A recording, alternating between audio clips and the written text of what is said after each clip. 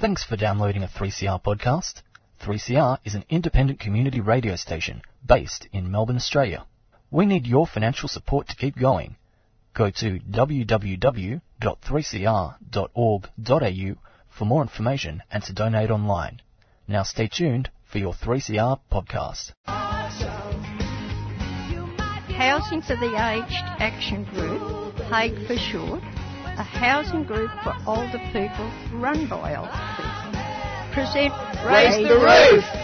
We advocate for secure, affordable and appropriate housing. So listen up on the second and fourth Wednesday of the month at 5:30pm on 3CR 855 on your AM dial.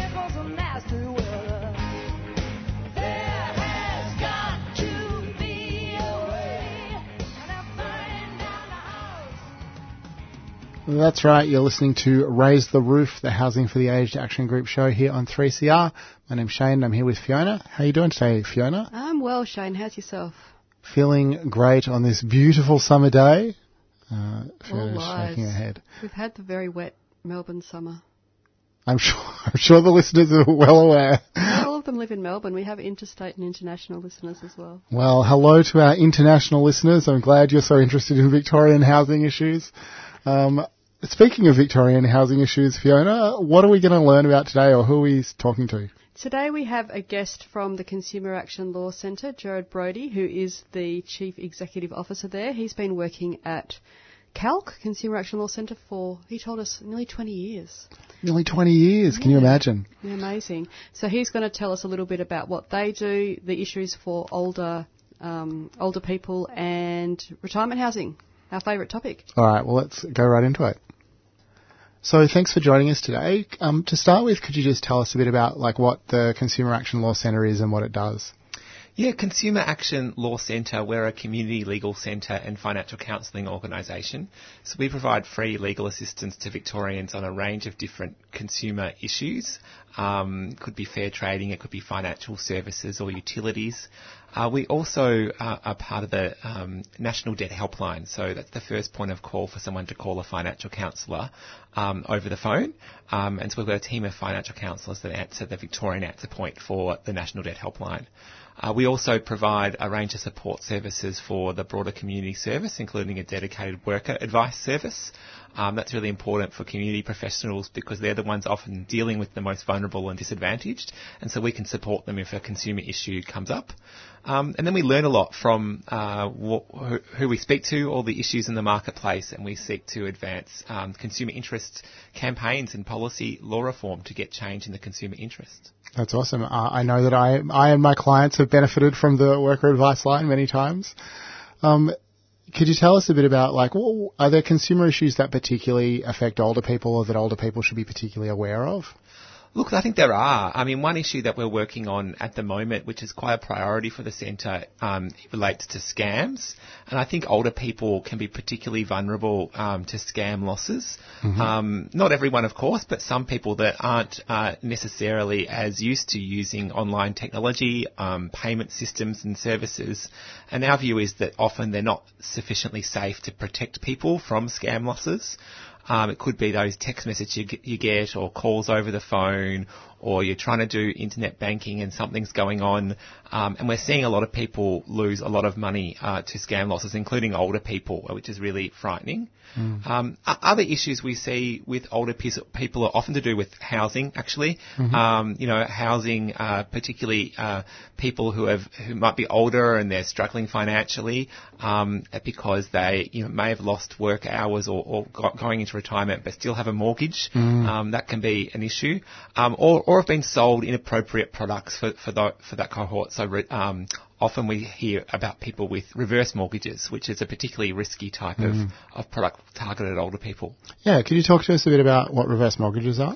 So reverse mortgage is a product that's sort of targeted at someone who has equity in their home but doesn't have perhaps a cash flow to make loan repayments or to pay for for day-to-day living or a particular expense. So it sort of gives a lump sum amount, and that amount is due to be paid out of the proceeds of the property if you ever did sell it or you passed away and left that property to your estate. One of the issues is that the costs can be quite significant, fees, but also, interest costs. Compounding interest adds up when you're going the other way, and I think a lot of people get caught by that. There were some reforms some years ago around reverse mortgages to make them safer, and I think what that means is we don't see them as often anymore, but we do see people with some of those older products back from the 2000s when it was quite popular. I know that Fiona's going to give me a real, I told you so later, because when we were talking about the show, Fiona said, we should ask about scams. I said, well, we should tell us what topics we should cover. I feel like scams are becoming more sophisticated than they used to be, because even people that are quite savvy, including some of our staff, have been receiving those text messages saying, hi, Mum, my phone's fallen in the toilet and blah, blah. And it doesn't ask for anything straight up. It's like playing the long game. They ask for you to change the phone number, and then it's your kid's number coming up and you think it's your kid. That's a lot better than it used to be, right? In terms of better scams, not better outcomes. That's entirely right. It's got very sophisticated in the last few years. And I think that pushing everyone to online communication and commerce during the period of the pandemic has really contributed to that. And you look at the data that's released by the Australian Competition and Consumer Commission, and it's just showing scam losses are going through the roof. So this year, they're forecasting it's going to be 4 billion losses, up from 2 billion last year. So it's doubling just in the last 12 months, which is frightening. And some of them are sophisticated. The one that really we're seeing a lot of complaints about at the moment is the bank spoofing scams.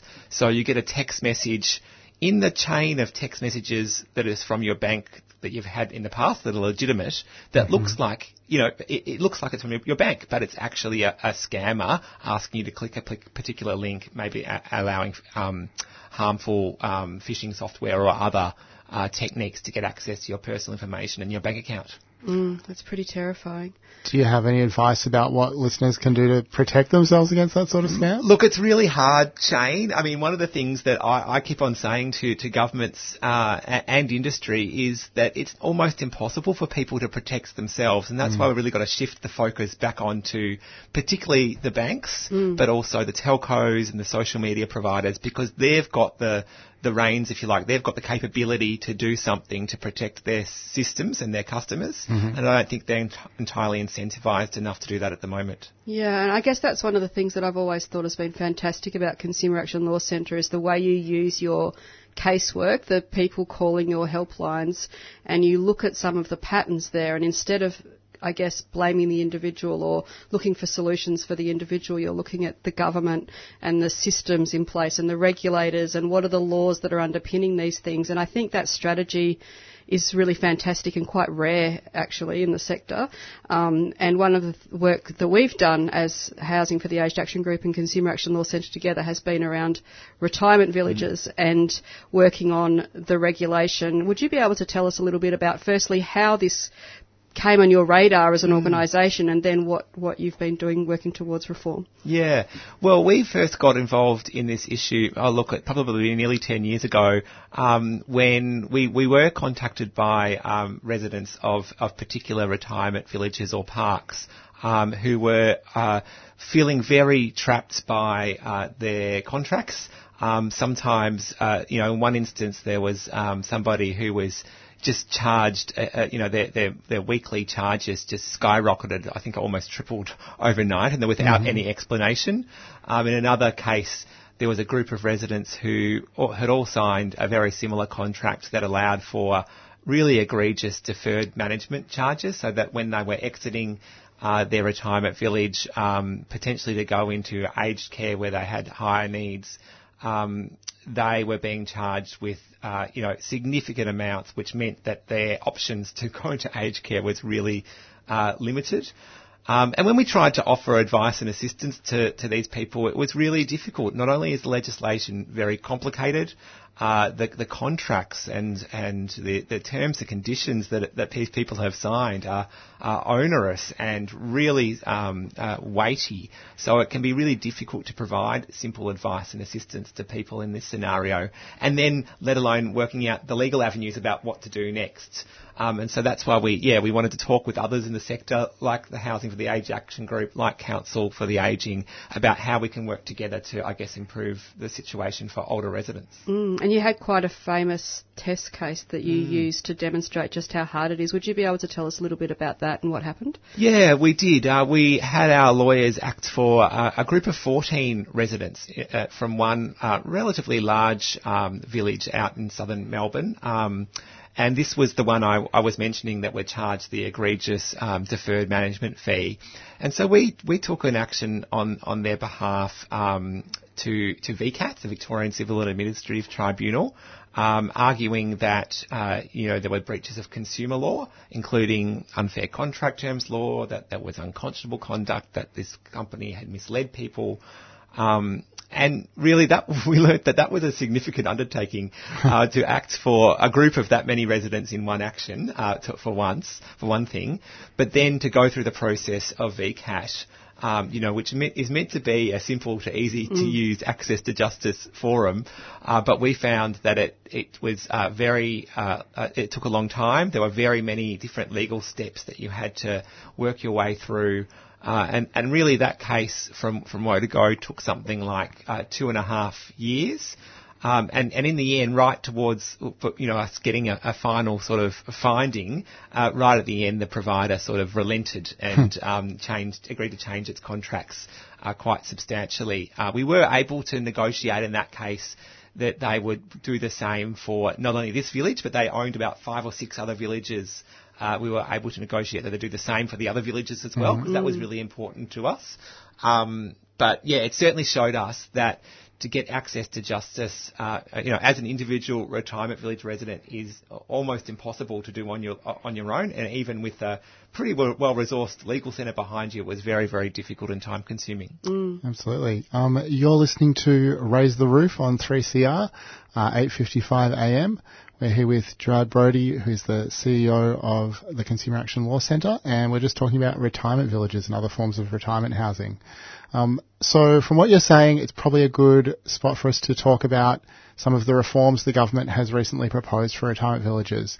And you'd mentioned that VCAT turned out to be not such a great avenue for justice for your clients or for retirement housing residents. Can you tell us a bit about what are the proposed reforms around dispute resolution in particular, and what's your view of them?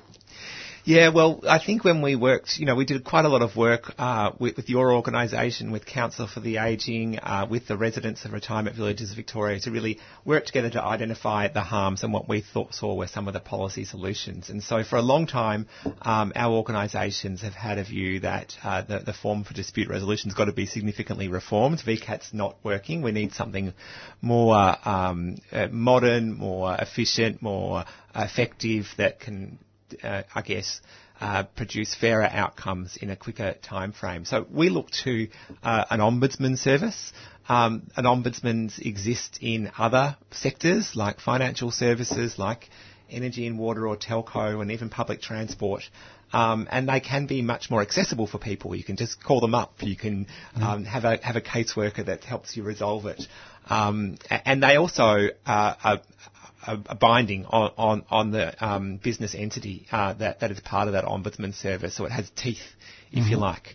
And we felt that a similar sort of model could well be adapted to the retirement housing sector, so as to, reduce those burdens for people resolving their disputes. And that was really core to our advocacy on this issue. So, that has led to some reforms that the government is now proposing around retirement village dispute resolution. And what they're proposing isn't entirely an ombudsman. It's a form of dispute resolution. They're calling in the legislation a chief dispute officer, I think they're called.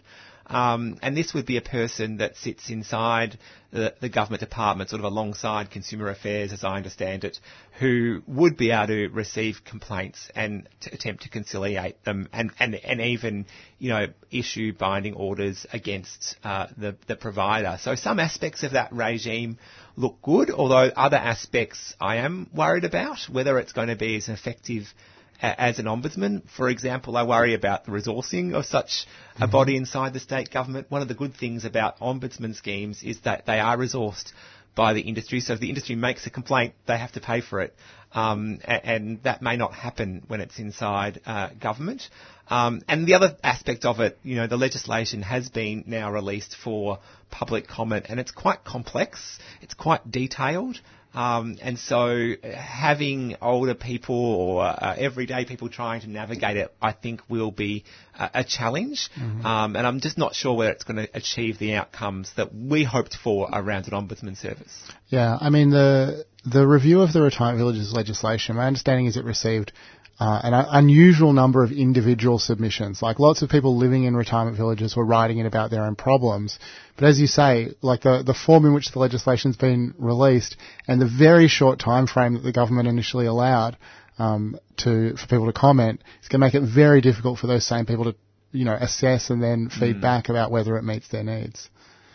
Yeah, I think that's right. And I look, we've had the state election now, and we've got a new, government's returned, but a new Consumer Affairs Minister. So I'm hopeful that's an opportunity to revisit some of the legislation, to listen to the views of the advocates, but also residents in retirement villages, and hopefully what's being proposed can be improved upon. I would certainly encourage I'd encourage the government to step back a little when it comes to dispute resolution and perhaps think about housing more broadly, because we know there are similar issues with residential tenancies, where the issues are quite similar, where people have difficulty with VCAT, and there's been calls for better dispute resolution in that sector, and likewise with social housing.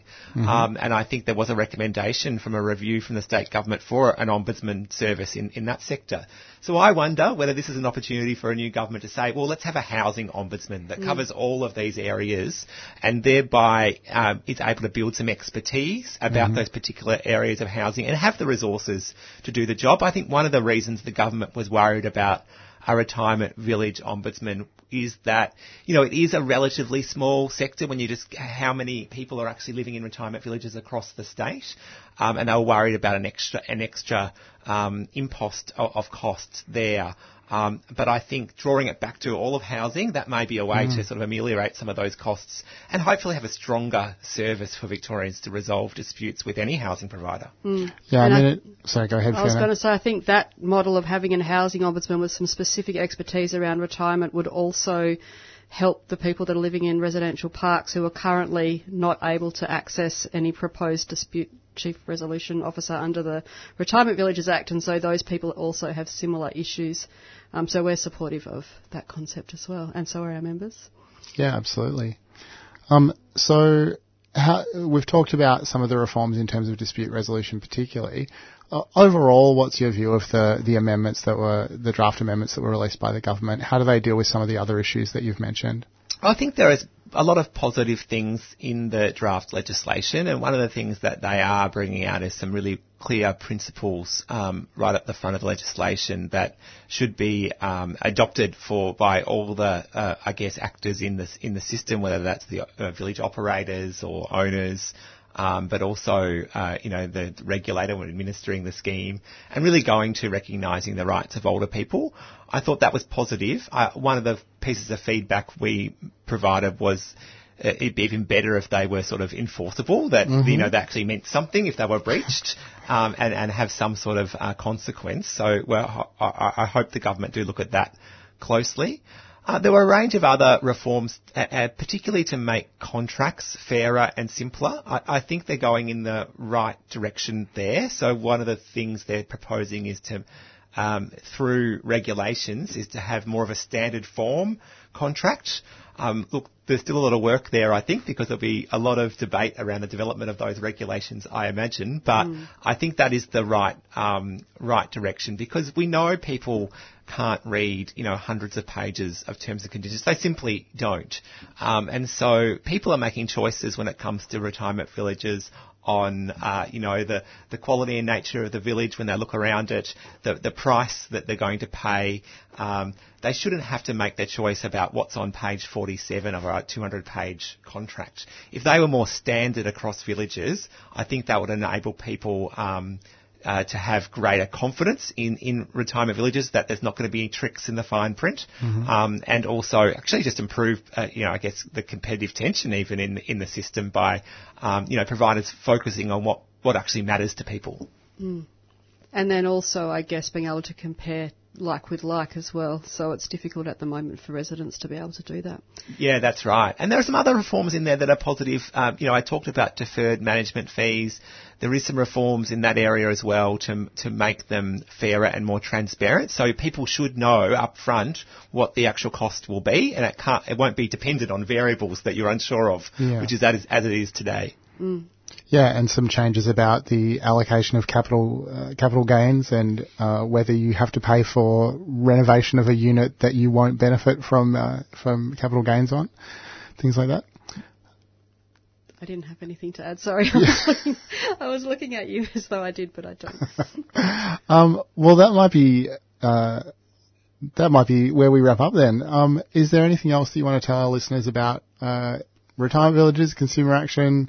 How they can get in touch or how they can find out more? Yeah, people can contact our centre online, consumeraction.org.au. You can get access to our legal advice services and also the National Debt Help line if people are experiencing financial difficulty. And I encourage listeners who are living in retirement villages or thinking about it, to take this opportunity to talk to the new State Minister, Danny Pearson, and Consumer Affairs Victoria about what they think, because I think that there still is an opportunity to strengthen this legislation for the benefit of residents in the state. Yeah, because it hasn't actually gone through Parliament yet, we should point out. It was supposed to go through the last term, but they ran out of time, so there could be opportunity to make some changes. Absolutely. We'll definitely be pushing for some changes. Well, thanks very much for joining us today. We're going to hear some community service announcements.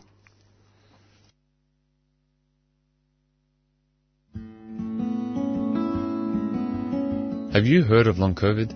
If you or someone you know have had COVID-19, you may still experience symptoms weeks or months later. There are many symptoms of long COVID, but the most frequent are extreme tiredness, shortness of breath, and muscle aches and joint pains. Anyone can experience long COVID, including children. You can find information in your language on the Health Translations website, healthtranslations.vic.gov.au. Just type long COVID as a keyword. A 3CR supporter.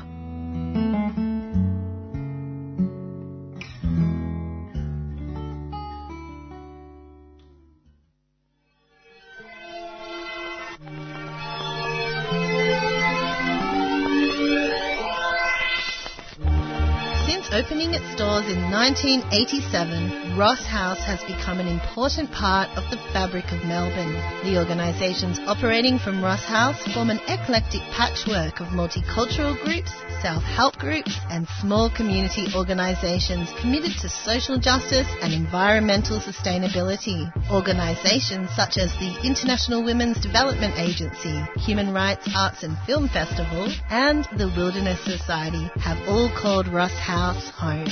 To find out more, please visit rosshouse.org.au. Ross House is a 3CR supporter.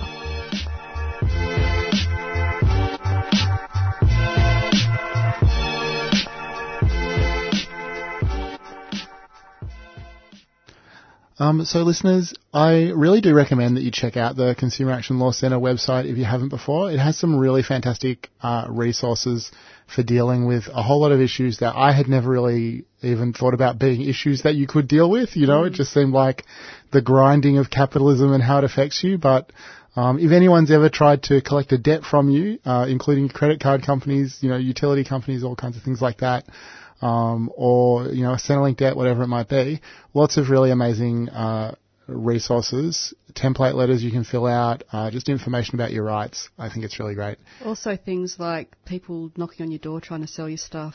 Door knockers. Yeah. Door knockers is what, offering you free headphones? Is that it? Yeah, free headphones, free light bulbs. Sorry, I'm just having a go at Fiona, obviously. That was a terrible in-joke. Fiona, we recently had our annual general meeting. Yeah. What's the big news coming out of that? Well, we have a new chairperson who listeners of our show may be familiar with hearing her dulcet tones. Pam Young is our new chairperson. She is a resident of a... what do you call that? An independent living unit? We could call it that, sure. Yeah.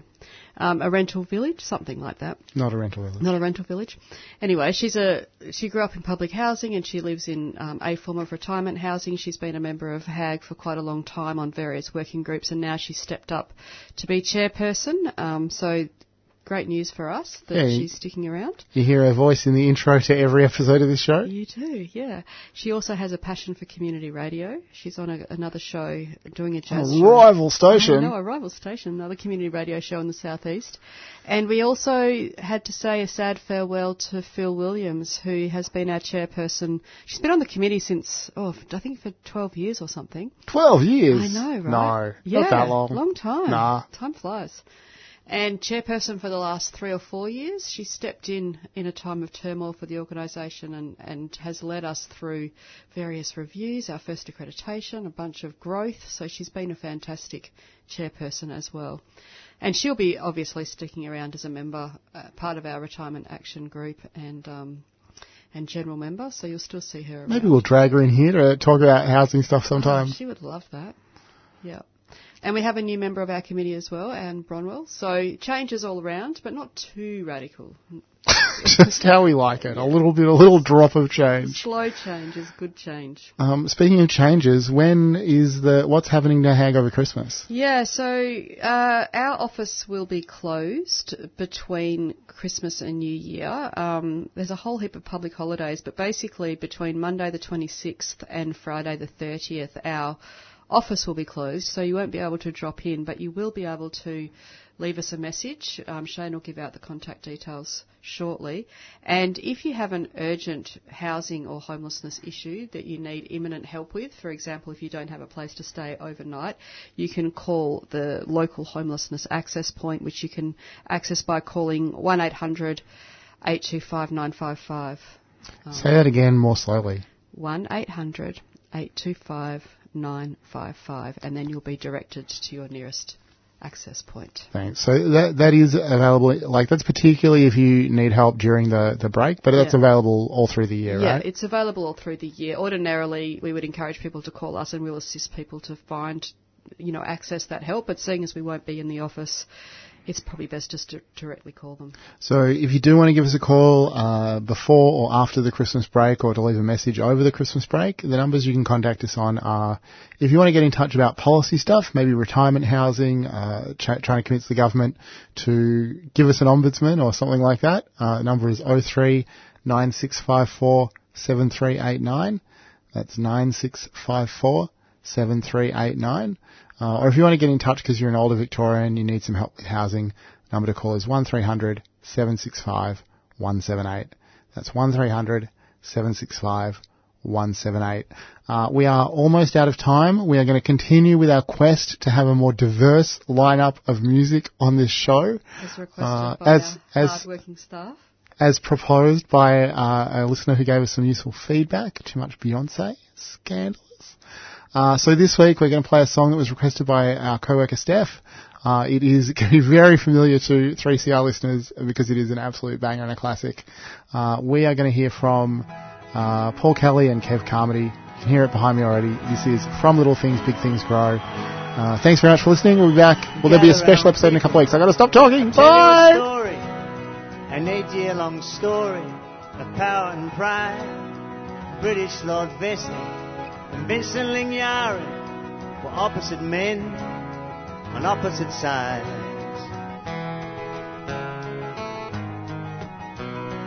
Vesey was fat Money and muscle, beef was his business, broad was his door.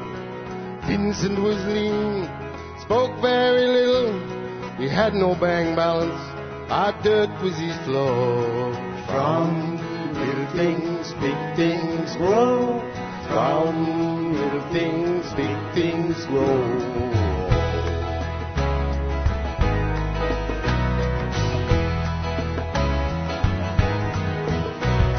The Ringy were working for nothing but rations, but once they had gathered the wealth of the land, daily the pressure got tighter and tighter. The Ringy decided they must make a stand. They picked up their swags, started off walking at Waddy Creek. They sat themselves down. Now it don't sound like much, but it sure got tongues talking back at the homestead, then in the town. From little things, big things grow. From little things, big things grow.